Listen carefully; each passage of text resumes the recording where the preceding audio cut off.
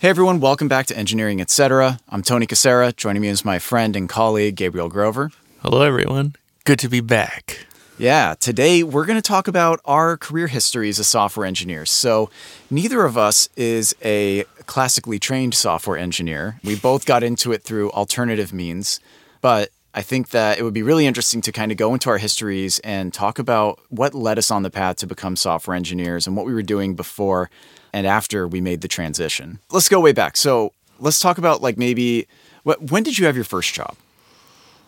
Like my first job? Yeah, what was your first job? It was a movie theater. You worked in a movie theater? Yeah. Okay. Wait, how old were you? Like 16. 16, okay. So my first job, I was 18, I want to say. I wanted to work, but my parents were like, no, you focus on high school. I was like, fine. And my first job ended up being an internship at the oh my God, this is going to make me sound like such a privileged white kid. I don't know how else to say this except I came from a very fortunate upbringing, but I was an intern at TuTV, which was a satellite distribution company for Univision, which is one of the largest Spanish language cable networks in the United States. It might be the biggest. I don't remember. No, Telemundo might be bigger. Anyhow, gigantic. And my dad happened to work for the guy who owned it. So I got an internship there and Nice. basically didn't get paid the first summer that I worked there. It was just to have on my resume to have something. But they liked me enough, they asked me back. So like the next 2 or 3 summers I came back and worked for them and they actually paid me. So Nice. that was my first job. Mine was not as glamorous. I wish I had had a job forcing me to interact with people like that because I did later on. I did work at a Starbucks at one point just because I was like, I just need something to do in between things. And like, boy, I feel like I got some great life perspective from the few months that I worked there. Oh, yeah, sure. There's no shortage of if you have a lack of inspiration and you're younger, work a shitty job. Yeah. You know, it'll teach you like a lot of lessons. Like, yeah, there's like a lot of lessons in those in that kind of work for sure. Wait. I've had many. So your first job was a movie theater. I had an internship. Did you work throughout college? Yeah, as a math tutor. Yeah. Yeah. So you were a math major, right? After like several changes, like every other indecisive Really? person You of that kept age. changing your major, huh? Yeah. What were you first majoring in? Oh God, I think econ, and then I switched to computer science briefly, and then decided I hated programming, and then did a math, then settled on doing mathematics, and then ended up programming for a job. That's so funny because when I was in college, I was going to be business. My dad was an executive at a company. I was like, I'm going to be just like my dad. I'm going to be an executive. I was a management major first, and then someone got it in my head halfway through that, hey, management majors can't get jobs. Get it like an actual like skill or whatever. So I switched to marketing instead because I really liked branding and stuff like that. And so then I switched. I don't think it would have really mattered in retrospect, but it's interesting you mentioned about not wanting to program because my first exposure to program was in high school. I took summer courses because they offered them at my high school. And like, I really liked C++. I was like, this is cool. I could do this. And then the next summer they were like, oh, we're going to teach you Java now. That's actually where all the jobs are in. And I was like, I hate Java. This sucks. I never want to do programming again. And then like, I did actually AP computer science in high school. And I had a teacher who just didn't teach. I think I've told you about this before. He was more interested in teaching the varsity football team that he coached than teaching us. So I just thought I didn't have a mind for it. I'm like, I'm just not smart enough. And Yeah, totally. the funny thing is in college, I had to take an elective that ended up being like an intro to web development or something. And I had the highest score in the class. And the teacher was like, yeah, you got like, I did all the extra credit. I had 110% in the class, whatever it was.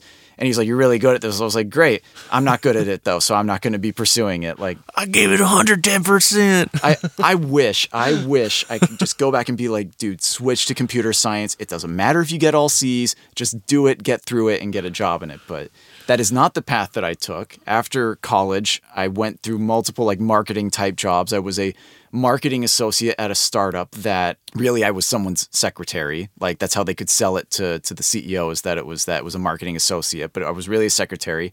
I didn't last 2 months there because I wanted to do marketing stuff and she wanted me to be her secretary. I'm like, that's not what I was hired for. So they fired me. In fact, I think this is the only time I've been explicitly fired in my career other than being laid off at Twitter. But they fired me, and then I got another job at a call center at a startup that was just, oh my God, I could do a whole episode about call centers. Horrible experience, but also like you learn a lot about talking to people, which is very interesting, but just horrible experience. People who work in call centers, shout out to you, man. That's a rough job. Did you, what's that movie, Thanks for Calling? Oh, it's really good. You should see it. Oh, I've never heard of it. It's about call centers? It's about a bunch of other things that is the backdrop, but it's actually really good. Boots Riley is the director. Okay. Yeah. It's good. You should it's a comedy, but it's like a kind of absurdist comedy. Yeah. But it's good. Anyways, yeah. So what did you do then out of college? So you were a math major ultimately. You were tutoring in math. You finished college. What's the first job you took? I just kept doing that and kind of meandered through life, just, enjoying my 20s, really. That's really interesting because I'll get to it in a few jobs, but I ultimately kind of ended up in a similar situation where after working in the call center, I worked in a news station, which also my father was somehow managing. Like I didn't know where to go at that point, and he was like, "Hey, I need someone here." I was like, "Okay, fine." Like I ended up there for a bit, and I actually really like the news job. I feel like I learned a lot, and people are pretty cool who work in like local news and stuff like that. There's a lot. That does sound pretty awesome. I would love to have that job. Yeah, that sounds fun. I wish you could have met the guy who was my boss. This guy Brian Shields. Rest in peace, Brian Shields. I loved that guy. He was so outspoken and crazy. He was from Dallas, which is so funny. Big metalhead. Like this guy was like. And he was friends with everyone in the metal community. He was like the key moderator on like Avenged Sevenfold's forum and like got invited to all these like niche metal bands, like concerts and stuff. He got to review albums before they came out. And he was like the lead online news coordinator at Cron 4 in San Francisco. Yeah. I really wish I met a moderator of a forum. He's a funny guy. You know what though? He taught me some good stuff, like with online, like managing like online channels and stuff. He's like, if anyone's like mouthing off, like just ban them. Don't even think about it. I was like, oh, I mean, that's what I do with my YouTube channel. It's great. But after that, I was like really lost. I didn't know what to do. So I moved back to California. I was in California. I was in the Bay Area at the time because that's where I went to school.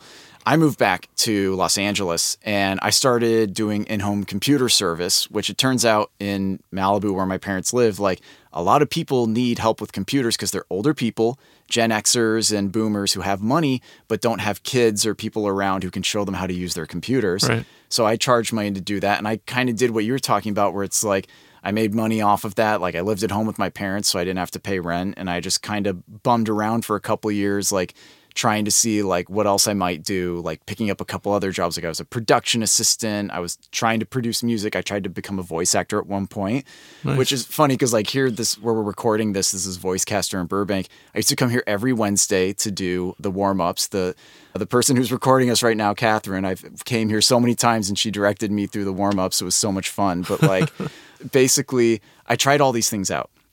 That's and cool. Like I was kind of like you in that like I had enough money to get by, but like I wasn't really able to get fully independent. And I was like, I've just had enough of this. And like that was the moment when I like was like, I'm looking at software engineering because I knew a friend who had done it the year prior and decided to like go to the same boot camp he went to. I was like, I'm just going to follow exactly what he did because he has a job now that pays him well. Yeah. For me, it's really hard to be motivated by altruistic goals. So I really just kind of ran out the clock until I was desperate enough to make basically a fire lit under my ass to, make something happen. I mean, that sounds very similar to me. You get to a point where you're like, I don't have any other options and I'm approaching 30 here, so I gotta do something. Yeah. Once like, for those of you like under 25 or whatever, like there's, at least for me, there's like this, like right around 25 to 27, you start getting like that ticking clock feeling, and it sucks, but it's good for motivation. It is. I remember very much. It was around my 25th birthday. It really started to hit me. What am I doing with my life? I was still living in San Francisco and like working in this news station and just kind of like really directionless with my life. Yeah. And I was like, what am I doing? And like moving back and like I moved back and I like went to therapy and stuff like that. Like I really tried to work through this and like ultimately like I landed in that like role for a while, like helping people with their computers and stuff. Like that was fine while I figured it out. And then finally like around, I think I was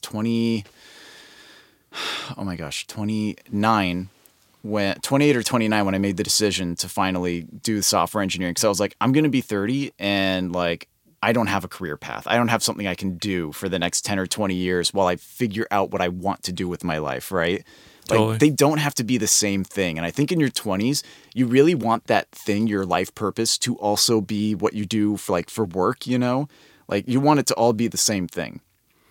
Oh, I see what you're saying. Yeah. Right? Like, you want it to be your definition in a way. And like, some people just work as their definition, but also like, oh, you know, someone who works as a salesman or something, like sales is their life as well or whatever. But like, something I realized as like I started to go like more towards 30 years old and like becoming this is like a fulfilling life is multifaceted. So like, you have hobbies which have no monetary gain to you, but they fulfill you in some way. You have a job which maybe doesn't fulfill you in terms of like, you know, everything that you love about it, but it gives you money to pursue hobbies and other things. And maybe you have a side gig that you want to do as well. And like, life is actually so much better when you have multiple things going on than when you're focused solely on one thing, because I think that you get lost in it, you know? Yeah. And it's fine when you're younger to do that. You should get lost in it so that you can have that experience and that perspective. And like, it's fun to go deep on things, you know, and it's something that you can do in controlled amounts as you get older.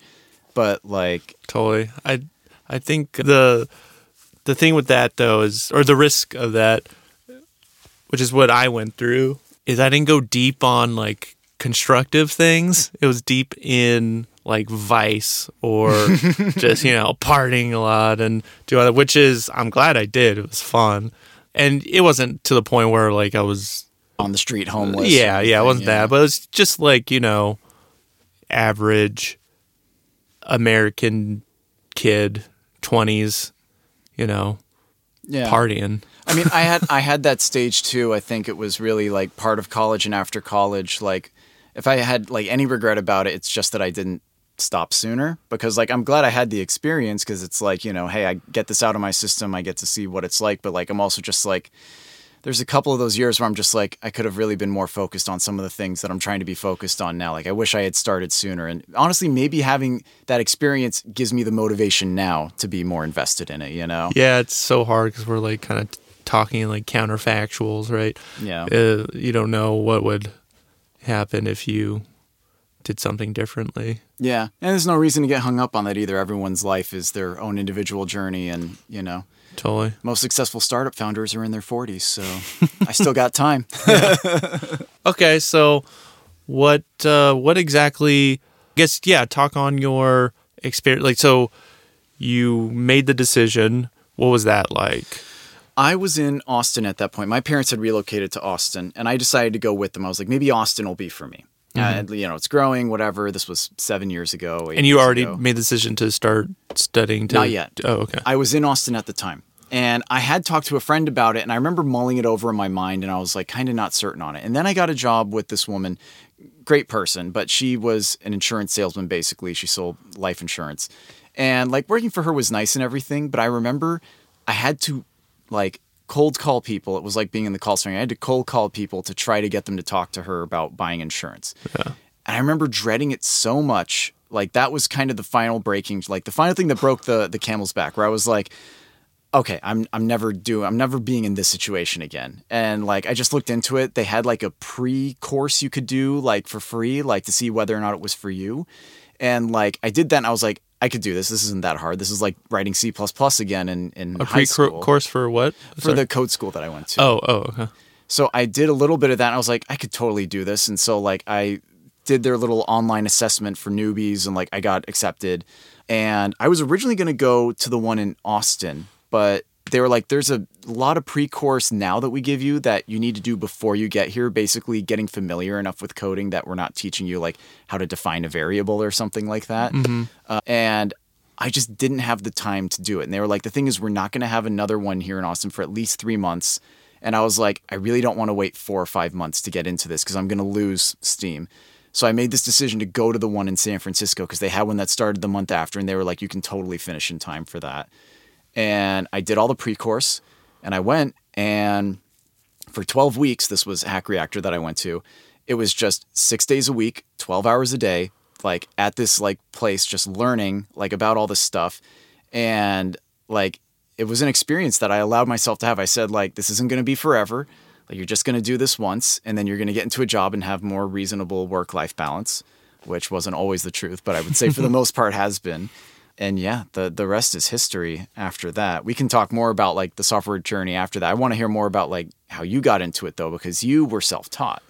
How old were you at this point too when you were thinking about switching? 25. So you're 25. You've been doing the math tutoring for a while. Yeah. And you're thinking about how, you know, I'm kind of out of time here. Math tutoring isn't going to pay the bills forever.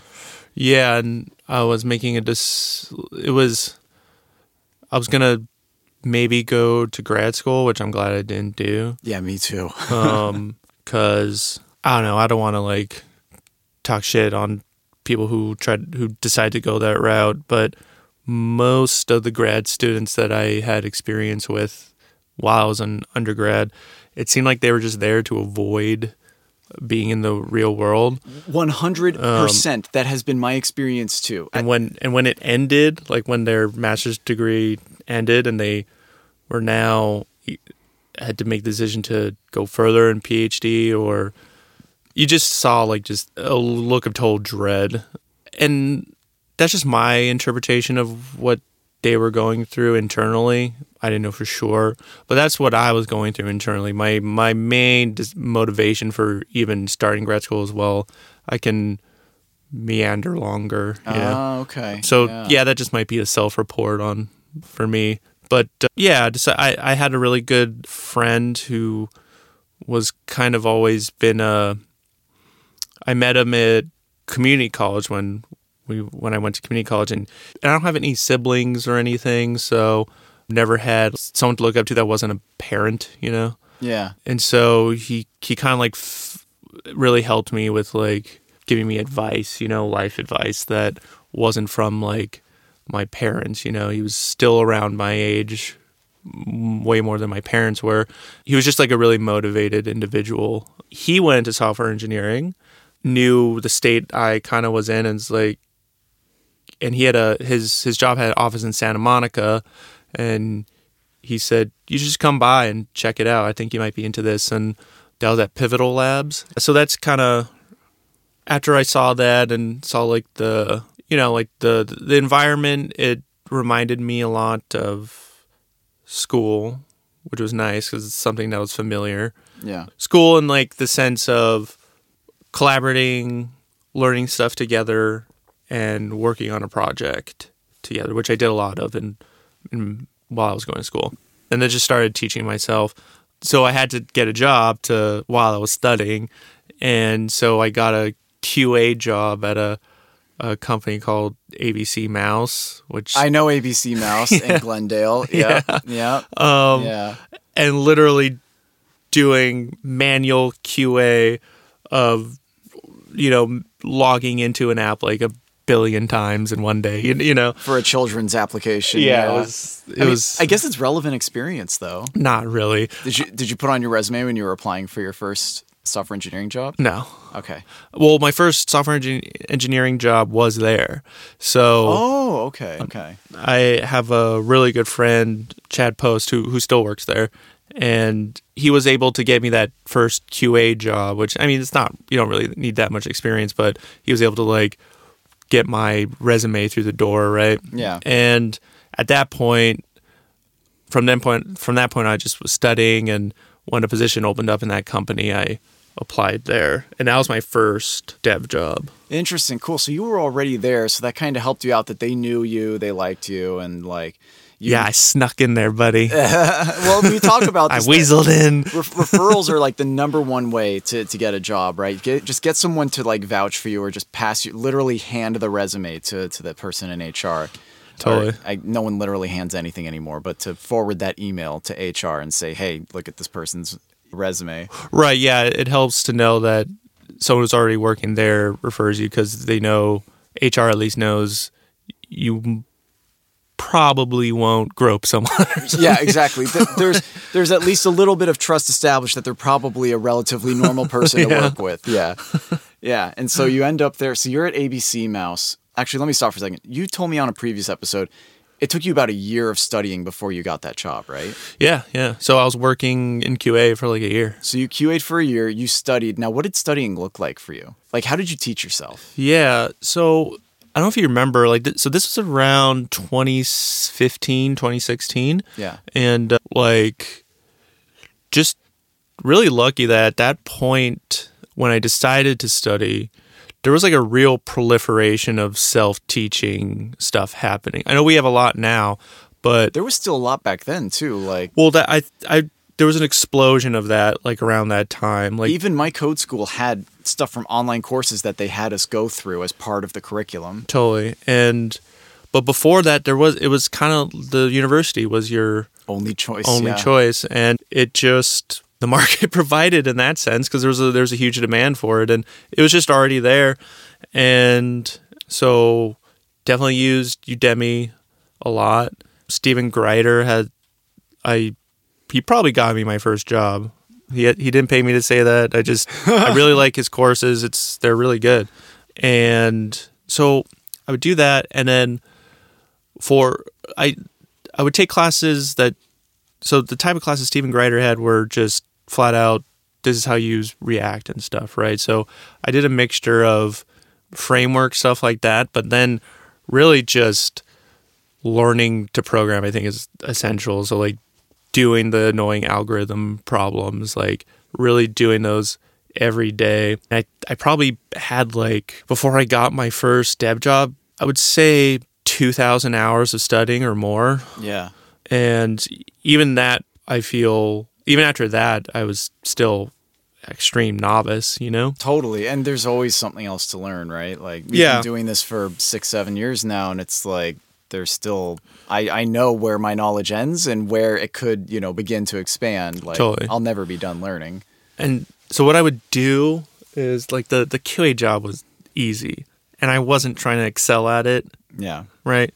So I would study while I was supposed to be working. I mean, I would sometimes spend all 8 hours studying. Really? And that really helped. And yeah, I guess it's slightly unethical, but then that same company hired me for those exact skills. So in a way, it was to their benefit. Yeah. I mean, you're technically learning on the job, right? Totally. So I view that point of my life just kind of as like a very low paid internship. Well, yeah, QA job's not exactly glamorous or high paid. And this wasn't like writing automated testing. This wasn't like QA engineering, right? This was literally I'm opening an app and doing the onboarding flow of an app. Yeah.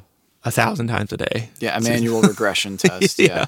Yeah, QA engineering, that's a whole different thing. Like writing automation tests, that's great. Give me more of those people. I hate having to write my own automation tests. But so yeah, that's kind of how I did it. It was like a longer, windier road than how people usually come into this field, at least from the stories I've heard, but it worked out. Well, so after that then, so you're at ABC Mouse. My first job was at an agency company in Orange County that was I worked for Bethesda. Basically, as a hired engineer, they would just say, like, we need this many engineer hours a week. They'd, assign engineers to it. There were like 60 of us in that office working for Bethesda from the West Coast. And like it was a pretty good gig as like a first gig to have in terms of like they were really strict on like how they wanted engineering done and thought about, maybe to the point that sometimes it was overkill. Like I remember once someone said like, think about if you can center this div without Flexbox. And I'm like, MDN says use Flexbox to center stuff. Like, come on now. Like, I'm not going to do transform, translate XY 50% to like make it fit in the center. That's just silly. Like, sure, I can use text align and vertical align or whatever, but like, that's, only in certain situations. Certain child elements don't respond to that. You want to put me to sleep. It's having a conversation on HTML, CSS, or styling in any way. I'm just, oh my God. I don't know if you remember, like at Thrive, so many front end engineers were so obsessed about those types of things. And I'm like, what? I mean, I was one of them. I'll admit it. I was definitely obsessed with it. And I still really like solving CSS problems. Like, if someone has a CSS problem, I'm your person. Come to me. No. I mean, like like not. Oh, the right way to do it? Yeah, yeah. Yes, Like, which at this point I've let go of so much of that where I'm just like, as long as you're using semantic elements so it's accessible and we don't get sued for, not being accessible, like totally. I don't really care how you do it. You want to nest a bunch of divs? Yeah, it sucks, but fine. If you get it done, fine. I'm not gonna, block your PR for it. Yeah, and arguing about like, do we do Tailwind? Do we do that is definitely another episode, I think, for another day. Although it sounds like you really don't want to talk about stuff. Maybe we're going to bring in a guest to talk about that stuff because I might have to. I have strong feelings on that one. But I guess, so back to the career progression then. So I was at this company, Veris, and then a year later I ended up at Thrive Market. Where was Thrive for you after ABC Mouse? No. So what I faced got my first job and then experienced my first tech layoff on my first job. No way, you got laid off from ABC Mouse. Yeah, so the whole team got shuttered. Oh no. Like the team probably had. Was this React Native? No. This was not even React. This was just straight JavaScript. No jQuery or anything? No, because Whoa. we had to. It's for kids, right? So parents give kids their old devices, so we had to support old browsers, super old browsers. You're talking like IE8 or something? Yeah. Oh no. Yeah. So it's just like pure JavaScript, which was good because I just did like straight JavaScript for like the first couple years of my career. So like, well, how long were you at ABC Mouse then before you got laid off? Like a couple of years. Okay. So you get laid off from ABC Mouse. What'd you do after that? I went to, so my girlfriend at the time had a friend, I forget her name, but her husband was a software engineer and was trying to like build his own, was trying to do more like private contract gigs, Yeah.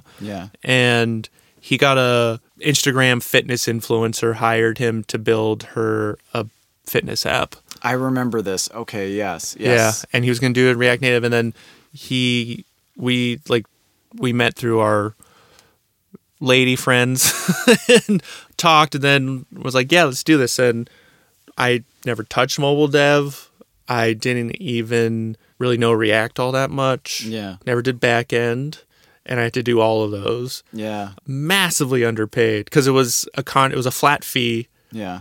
So yeah, $2,000. We'll build your React Native app. Yeah, it was more than that, but like I probably honestly like if I did the calculation of like the amount of hours I put in, it was probably below minimum wage. Yeah, that happens a lot. But I extracted so much value from it, and I learned so much because I had to learn under the gun of someone who was spending money and had my phone number and would contact me at all hours of the day. God. Yeah, so dealing with someone like a crazy client while learning at the same time, it was like trial by fire. And I came out at the end of it, just building a full functioning application with a back end, with a mobile client, full stack app with a payment system. Oh yeah. Integrating with like Stripe and stuff, but I had to integrate that with people signing up on their WordPress site. So I had to dig into WordPress, write raw JavaScript, making requests to Stripe, and then building a webhook in Stripe to flip some Boolean flag on some database somewhere. It was crazy, but learned so much, and that experience probably enabled me to do really well in the Thrive Market interview and get that job. And I view that job at Thrive Market as my first really good, comparatively anyways, like serious engineering job. Yeah. Mm-hmm. Yeah, because I feel like for all the problems with Thrive, it was in a lot of ways pretty serious on the engineering front, and I remember. So you went from that job to Thrive. I went straight from Veris to Thrive after my first year. And I remember the first day that I met you, they put you over in the corner against the balcony. Oh, yeah. Because we didn't have a spot for you yet with the team. And I remember one of the first things I asked you to do was to refactor a component into TypeScript. And I just remember, because we had been trying to get devs to be more proactive about TypeScript at the company. I just remember you returning it to me and me looking at the file and being like, oh my God, this guy did it exactly right. He clearly knows TypeScript like well, like he did, the underscore for private methods and stuff like that. I just remember like being really impressed, like the very first PR you gave me. Oh, thanks, buddy. I mean, I liked you from the start. I was like, I could tell like this guy's a cool guy, but like I saw that PR and I was like, okay, this is great that he's on my team. Nice. and just being like, because there were so many devs who was just like, we were just like herding cats trying to get them to use TypeScript correctly and effectively. Sure. And like, we ended up later with like all those contractors, and that was like, some of that was not good. Dude, do you remember when, okay, so I'm going to tell this quick story and see if you remember it, but like, I was probably only working like 2 days or so, and I'm like, I pull you aside and I'm like, do you have a YouTube channel? I don't remember this. And you're like, yeah. And I'm like, did you do a video about like boot camps and stuff? Because before we worked together, I saw that video. I don't remember this conversation. You don't remember? Really? So you saw my videos. I think Julia probably remembers, because I remember you telling Julia that someone recognized me. Because I remember when I was teaching, this actually circles back, when I was teaching myself, trying to become a developer, a boot camp was an obvious consideration, because, I was hearing like all these stories, like this new way to learn and get a job. And there was even some boot camps that were like doing those job guarantees through income shared agreements, right? Right. Yeah, you give 10% of your first paycheck to or first year's free pay, or whatever. Yep. Yeah. I think that was App Academy's model. Yeah, and you don't have to pay anything. So that was an obvious consideration. So yeah, doing research on it, and I think like you came up, because I definitely remember that video. That's so funny. I can't remember this conversation at all.